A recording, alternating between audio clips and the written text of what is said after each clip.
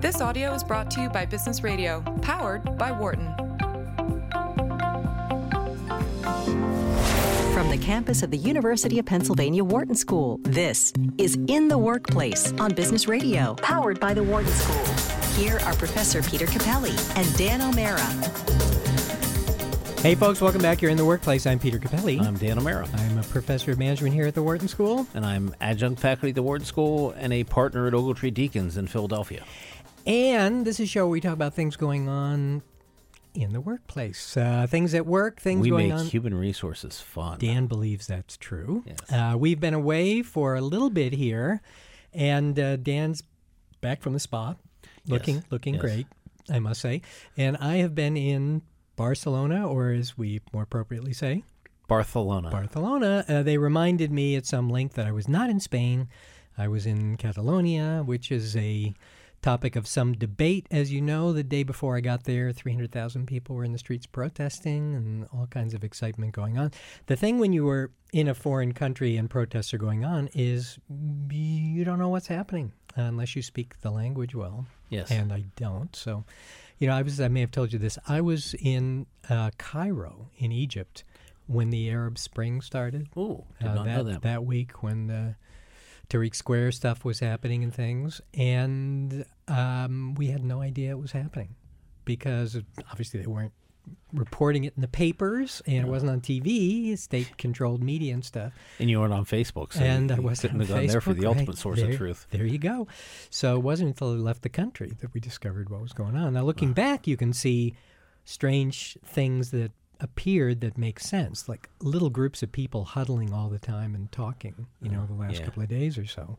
But they weren't talking to us, so we didn't know. See, Peter's very intellectual. He goes over to Barcelona and talks about the protests. I went to Barcelona once for a Bruce Springsteen concert. Did you go? Yeah, Really? up in the Olympic Stadium up on the hill. No kidding. Well, we wanted to go on a trip, bunch of guys, or we could go West Coast, or we could go to Europe. Same difference, in terms of length of time. Well, if you're going to go to Europe, why not go to a Bruce Springsteen concert? Yeah, and was it fabulous? It was fabulous. Played 3 solid hours. Oh, wow. That's apparently one of his favorite places to play, I guess. Yeah, he puts on a good show. Yeah, and they were a fun crowd. And actually, it was right around my 50th birthday, so almost like a 50th birthday present to me.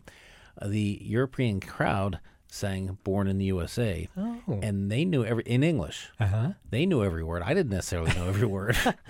Did you stand up and yell, I am, I was? No, I think I got American stamped right on my forehead wherever I go. Like, Yeah, they just look at me, right. They're like, Right. don't even try to pretend to be one of us. Right. I don't. Right. No, I think that's true. The baseball caps, the sneakers, that all kind of gets in the way. So there you go. Don't we have a fabulous show today? I think fabulous is the word that we should use over and over and over for our show. Today, we're going to talk about organizational psychology and problems of leaders in organizations. We're going to talk about Silicon Valley and some of the nasty stuff that's been going on there. In an hour, we're going to have Emily Chang, author of Brotopia, who will talk about that. And we're going to talk about making baseball bats. With David Chandler, founder of Chandler Bats. Which is a very different kind of occupation. And then Dan and I are going to talk about our usual fabulous list of things that are going on in the workplace and in public policy, et cetera, et cetera. So we're going to start out talking about organizational psychology, what happens inside businesses, particularly to the leaders and the executives who run companies. And with us to help us guide this through is Patricia Thompson, Ph.D., who is a corporate psychologist and management consultant in her company Silver Lining Psychology. Patricia, welcome. Hey, thank you for having me. I'm glad to be here. Our pleasure. So let me ask you, how did you get interested in doing this as a kid? When people are saying, I want to be a fireman, and did you say, I want to be a corporate psychologist? How did this interest develop with you?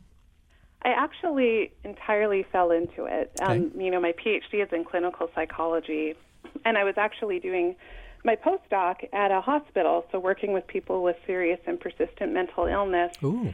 And when we were there, as part of our training, we had different people coming in telling us what we could do with our degrees. And someone came in and told us about consulting, and it sounded really appealing at the time, both just because it was working with a different population that was higher functioning, but also, the opportunity to work with really driven and motivated people. Yeah. And so that was really what got me interested in it. So it wasn't when I was 8 years old. It was when I was much older than that I first got interested in the field. I think that's true for everybody, but sometimes we feel we have to lie and make up a story about our career. That it all made sense. It was all planned. But in fact, it's typically serendipity for most everybody. Let me ask first about the problems that you saw, trained as a clinical psychologist. And of course, this is a job that is not uncommon, right? There's lots of folks who do this kind of work. In terms of the training that you had, which is, I guess, was mainly focused on mental illness, right? One of the things that's always struck me is the discussion about the number of people who have mental illnesses and the number of people, much greater number, who have borderline mental illnesses or of various kinds of disabilities. In the work you do inside of organizations, do you see that?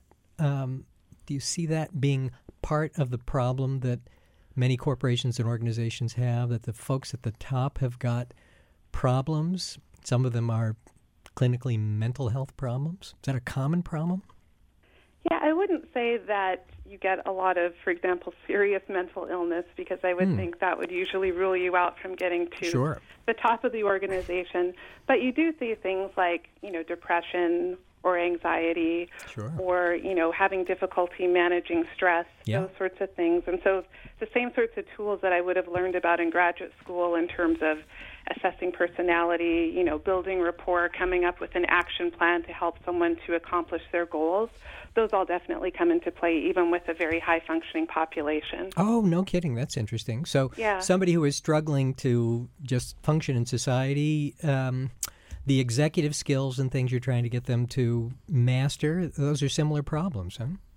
Can be. I mean, very often with high achievers, they'll have a lot of pressure that they put on themselves. Some of them do. Interestingly, I actually did an internship for a year at the University of Pennsylvania working with high-functioning students. Heard of that who, place? Put a lot of pressure on themselves to succeed. And they do. With that pressure can come a lot of anxiety and burnout and different less positive aspects. And so you also see that in the high-functioning populations in, organizations. Yeah. Dan, by the way, was a University of Pennsylvania student, and I seem to be functioning pretty highly at the moment. Well, yeah, but also I was here as a grad student in the law and MBA program, so basically the pressure is off me the day I got admitted to those programs. The undergraduates are the ones that are under a lot of pressure, perhaps by their families, perhaps by themselves, and are just a bundle of nerves. But go ahead. So one of the things that we hear a lot about, Patricia, these days is narcissism in leadership positions. Do you see a lot of that? Is that a common characteristic of the folks who are at the very top of these organizations? Does it actually help them get to those positions? What's your sense about that? Yeah, my sense is that you see some of that, but I would say, my experience is that it's more the exception to the rule. I think you see a certain level of drive, obviously a level of competitiveness and wanting to do well. But when you get to the level of narcissism, I would say there aren't as many people who have that. When they are in there, you definitely have a lot of problems as a result of it. And then you have the issue of, is the organization actually going to do something about it? Or are they going to put more of an emphasis on perhaps that person's performance as an individual as opposed to their performance as a leader?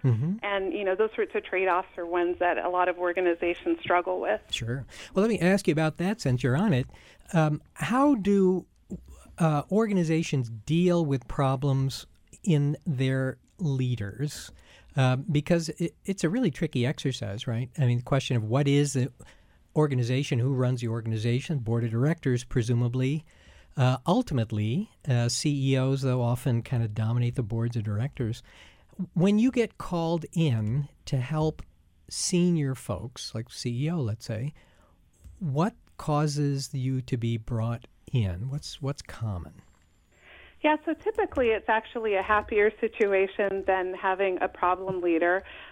Very often it's just wanting to develop a leader to help them to be more effective. Okay. And so they might not necessarily have an inherent identified problem, But, as with everyone, we all have areas for growth, and so it might be just helping them in a specific area, whether it's, helping them to become more emotionally intelligent or effective as they're interacting with people, or helping them with leadership development, or to be more assertive, or, whatever their developmental area is. But typically it's actually a positive time when I'm brought in. Yeah. Although, Patricia, let me say, it's boring radio if everybody is positive. That is, you got healthy people. You're just trying to make them I'm here. Healthier. Yeah. Dan's here to anchor the other end of the distribution. I think people are more interested in the problems that folks at the top have. But before we get to, we're going to ask you about the problems they have at the top. What would you say are the strengths of the folks that are running these big organizations, or just in general? How do they seem different than your average person? The folks who are leading big organizations, what's different about them? Well, as you might expect, they're typically more driven than average and comfortable being dominant. Okay. When you look at the personality testing of people who make it all the way to the top, they tend to score much higher in dominance than with the average person. And, in general, are more comfortable kind of putting themselves out there, making decisions that are unpopular. In general, although I will say that if they're not, there are definitely some problems with that. They also tend to be pretty bright, obviously. To be able to be at the top of an organization, you have to be intelligent. And then, you really do get a variety of factors in terms of where they're not as strong, depending on both the leader as well as the organization. And so that's why, me coming in to help to develop them on those areas where they're not as strong becomes so important.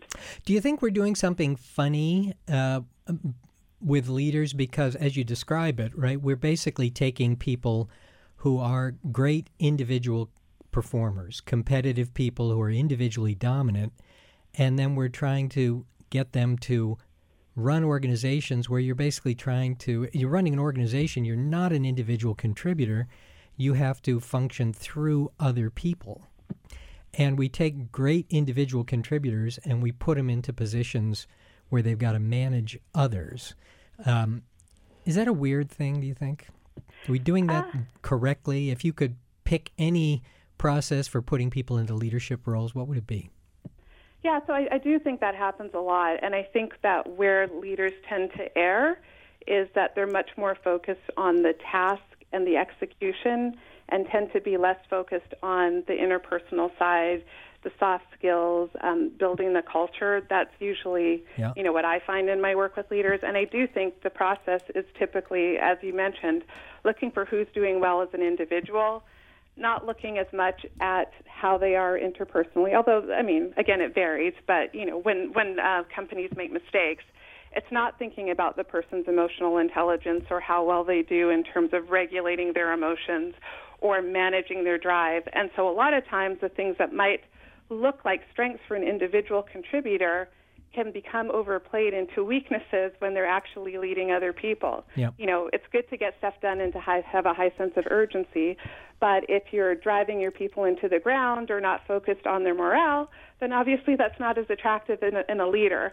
Right. And so I typically find that it's the soft skills and the emotional intelligence that differentiate, the okay leaders from the phenomenal leaders. Mm-hmm. Folks, we're talking to Patricia Thompson, who's a corporate psychologist at Silver Lining Psychology, about the kinds of problems she sees or the kinds of issues she sees among executives and leaders who run the big organizations in the U.S. So in terms of the gaps that people would typically have who are running these organizations, when they've got gaps, what are the most common ones, the things that they got to work on the most when they move from being an individual contributor to somebody who's got a lead? Yeah, like I said, I think the big one is emotional intelligence, just understanding culture, understanding people. A lot of times, what I find with leaders is that they're not always the greatest coaches. And, as a leader, you've got to be someone who's focused on developing talent. Yeah. And so it's not just about assigning tasks and getting it done. It's also thinking about, how do I help this individual with his or her career? How do I identify what this person needs to work on to be able to be ready for the next level? And for a lot of them, they're just not, again, thinking about those sorts of soft skills. Mm-hmm. I would say the other thing that is related to being an effective leader is being able to keep up with your workload and just the complexity of it all. And a typical thing that I find leaders struggle with is just feeling like they have so much work to do that they're getting pulled in all directions, and just kind of keeping up with it, as opposed to being reactive, but kind of approaching it in an intentional way, is something that a lot of them struggle with. Like, just how do I deal with all of this? Well, let's pause on that one for a minute, because it's a big question, and I'm going to get Dan to weigh in on his view on this too. I'll tell you, here's my sense as to what the problem is with those folks who are drowning. They don't delegate. They don't want to delegate stuff. They want to control it all themselves. What do you think? I think that's right. They may respond by saying, I wish I had someone I could delegate to. We're either short-staffed or I've got incapable people working for me and I'm not allowed to replace them. Right. Do you think they're right about that, or do you think that it's situation dependent? Sometimes they are. It's kind of an impossible situation, right? If you feel, gosh, I am so much better than everybody else, and let's say they are. So I got to do everything myself. Well, you're not going to do it well if you're doing everything yourself. And you're going to kill yourself. So what do we got to do? How about you make your current employees better? That doesn't seem to factor in very often, you know? Yeah, it's something you can say in it as if you're a professor in MBA school. Yeah. Oh, Dan believes in, get this, Patricia. Dan believes, I think, in dispositions. Good employee, bad employee.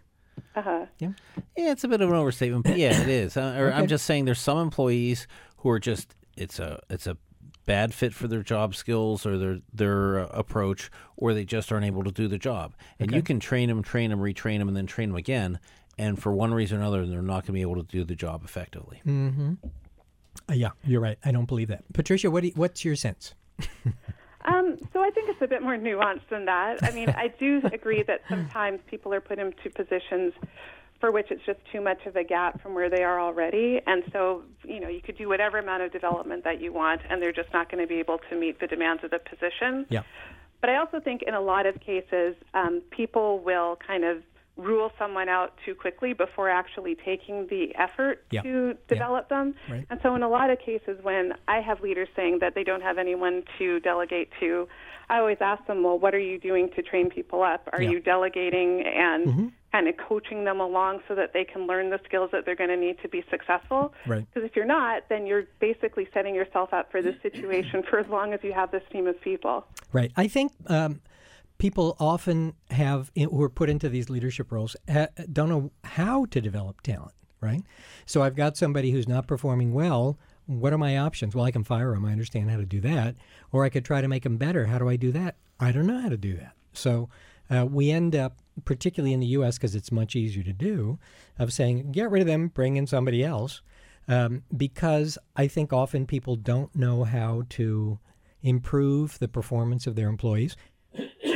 They don't know how to motivate people, and they don't know how to develop skills and competencies. And I'd say motivate is the bigger thing than skills and competencies. So they don't know what to do.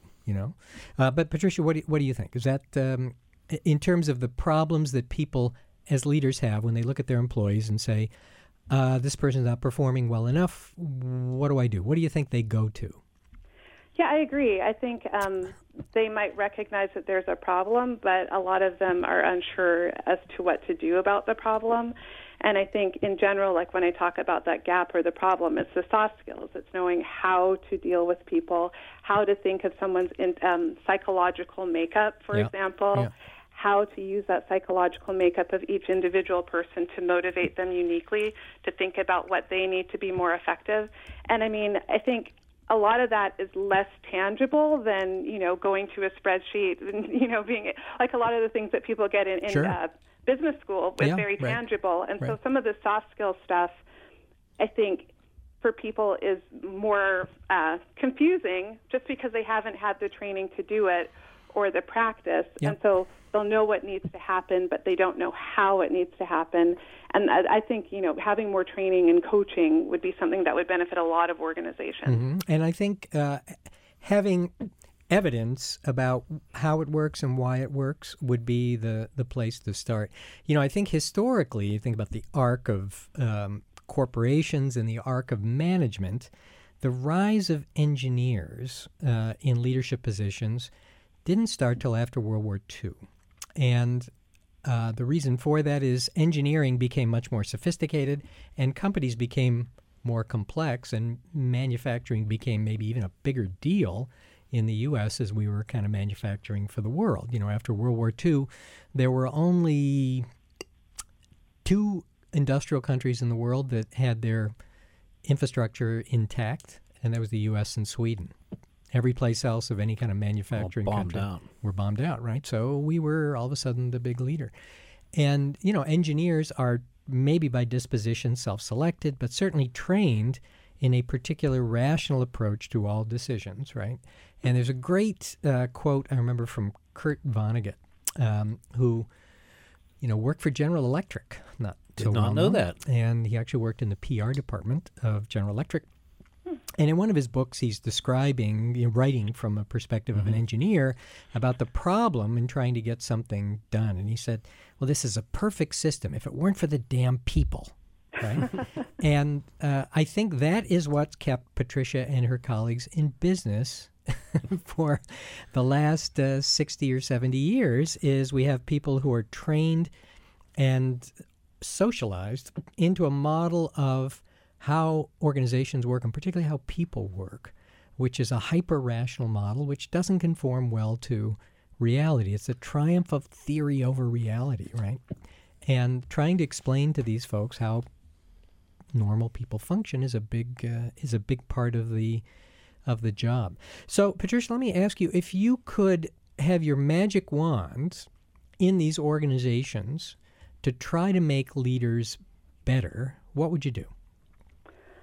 I think the first thing would just be to give them more training, again, on the soft skills and emotional intelligence, just because I really do think that that makes a huge difference in terms of how effective you are as a leader. Okay. You know, we already know that they have the hard technical skills to be a leader and to understand the subject matter, but like you said, it's really the people issues that they need to learn how to manage. And so, do you think? Can I just stop you on that? Do you think the issue is they don't know how, or they don't think that they should?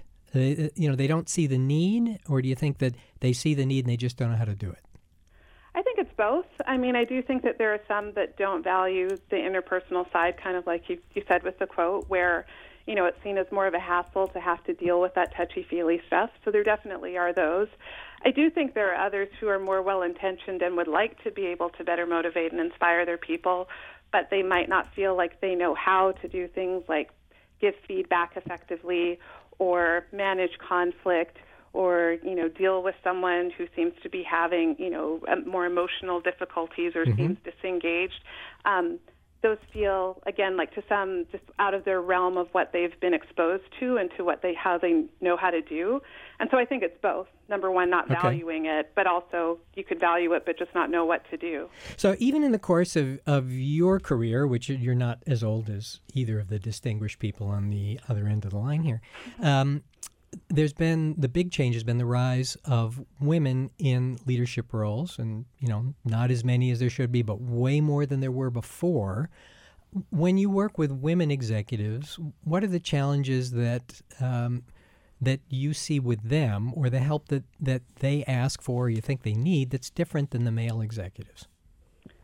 You know, I think the big one for them is how to be taken appropriately seriously. I think how to manage being assertive but not coming across in a way that's negative, feeling like they might behave in ways that are similar to their male counterparts, but when they speak in the same way, it's being held against them. And so it's really a double-edged sword of wanting to be appropriately assertive, but having to also walk the fine line of not being, you know, misperceived or penalized for being appropriately assertive. I've worked with, you know, several women who were seen as too aggressive, and if you were to compare them to their peers, they were, you know, behaving similarly. But because they were women, they were penalized.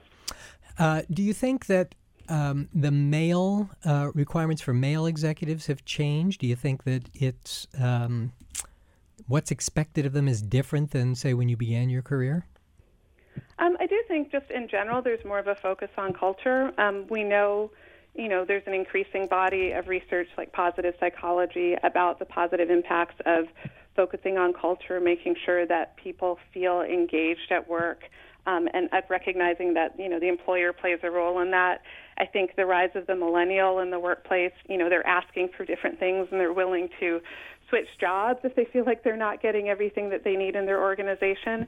And so I think people are being forced to have to pay more attention to aspects of culture, even if they don't fully believe in it, just so that they can retain employees. Yep. Yeah, interesting. Patricia, thanks very much for being with us. Dr. Patricia Thompson, corporate psychologist and management consultant. Her company is Silver Lining Psychology. And we've been talking about the role of leaders and what they need in terms of help to get better. Dan, let me ask you this one. We were just talking about the issue of assertiveness in the workplace. Sure. Now, my sense was that when we first began our career, for example, if you were a boss who yelled at people, this was perfectly normal and acceptable. Is that right? What do you think? It's more common then, but no. I remember a jerk was a jerk even back then. Even back then? Yeah. Okay. Yeah. Do you think it's less common now, though? Less acceptable, less common? Yeah, less common. I think it's way less acceptable now. I think bosses may be under more pressure now than they were back then. That could be, back then you sort sure. of had the job. There wasn't the P&L pressures there might be now. Yeah, I think that's right. But I think there's more pushback, as they say, towards highly unprofessional behaviors in the workplace. Yeah, I think losing your temper is a big no-no in the workplace these days. I think it's a sign of weakness when people do it. And I think getting angry at your employees is really seen as a bad thing. Or at least showing your anger. Right.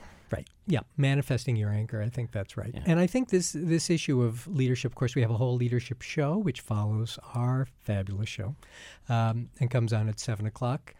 But I think the issue of what constitutes good leadership is a puzzle still, right? In the sense that, not that we couldn't say what's a good leader, but I don't think people in organizations necessarily know what that looks like. They know it when they see it, but if you ask them to describe it, you wouldn't necessarily get a common answer. And I think the process through which you do it, I think there's a perception that there are lots of different ways to succeed. I'm not sure that that's true, that there are lots of different ways. I mean, there may be lots of different ways to get particular things done.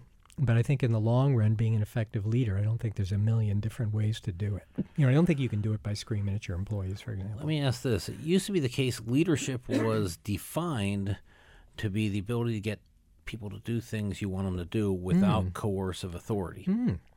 Sort of motivational leadership rather than this overall delivering results type thing. Because delivering results is going to come with a blend of coercive authority as well as motivational skills. I think that's right. Okay. You want to get people to follow you, right? And that seems to be the story. And I think, I think one of the challenges that we've had now in organization life is that in order to become leaner and maybe a lot more cost effective, we've gotten rid of the development experiences that taught people how to be leaders, right? There used to be lots of assignments that were shadowing for executives, right? Yeah. But deputy, fill in the blank, was a very common job. People would have job titles that began with the word assistant. Yes, right. And so your job, right.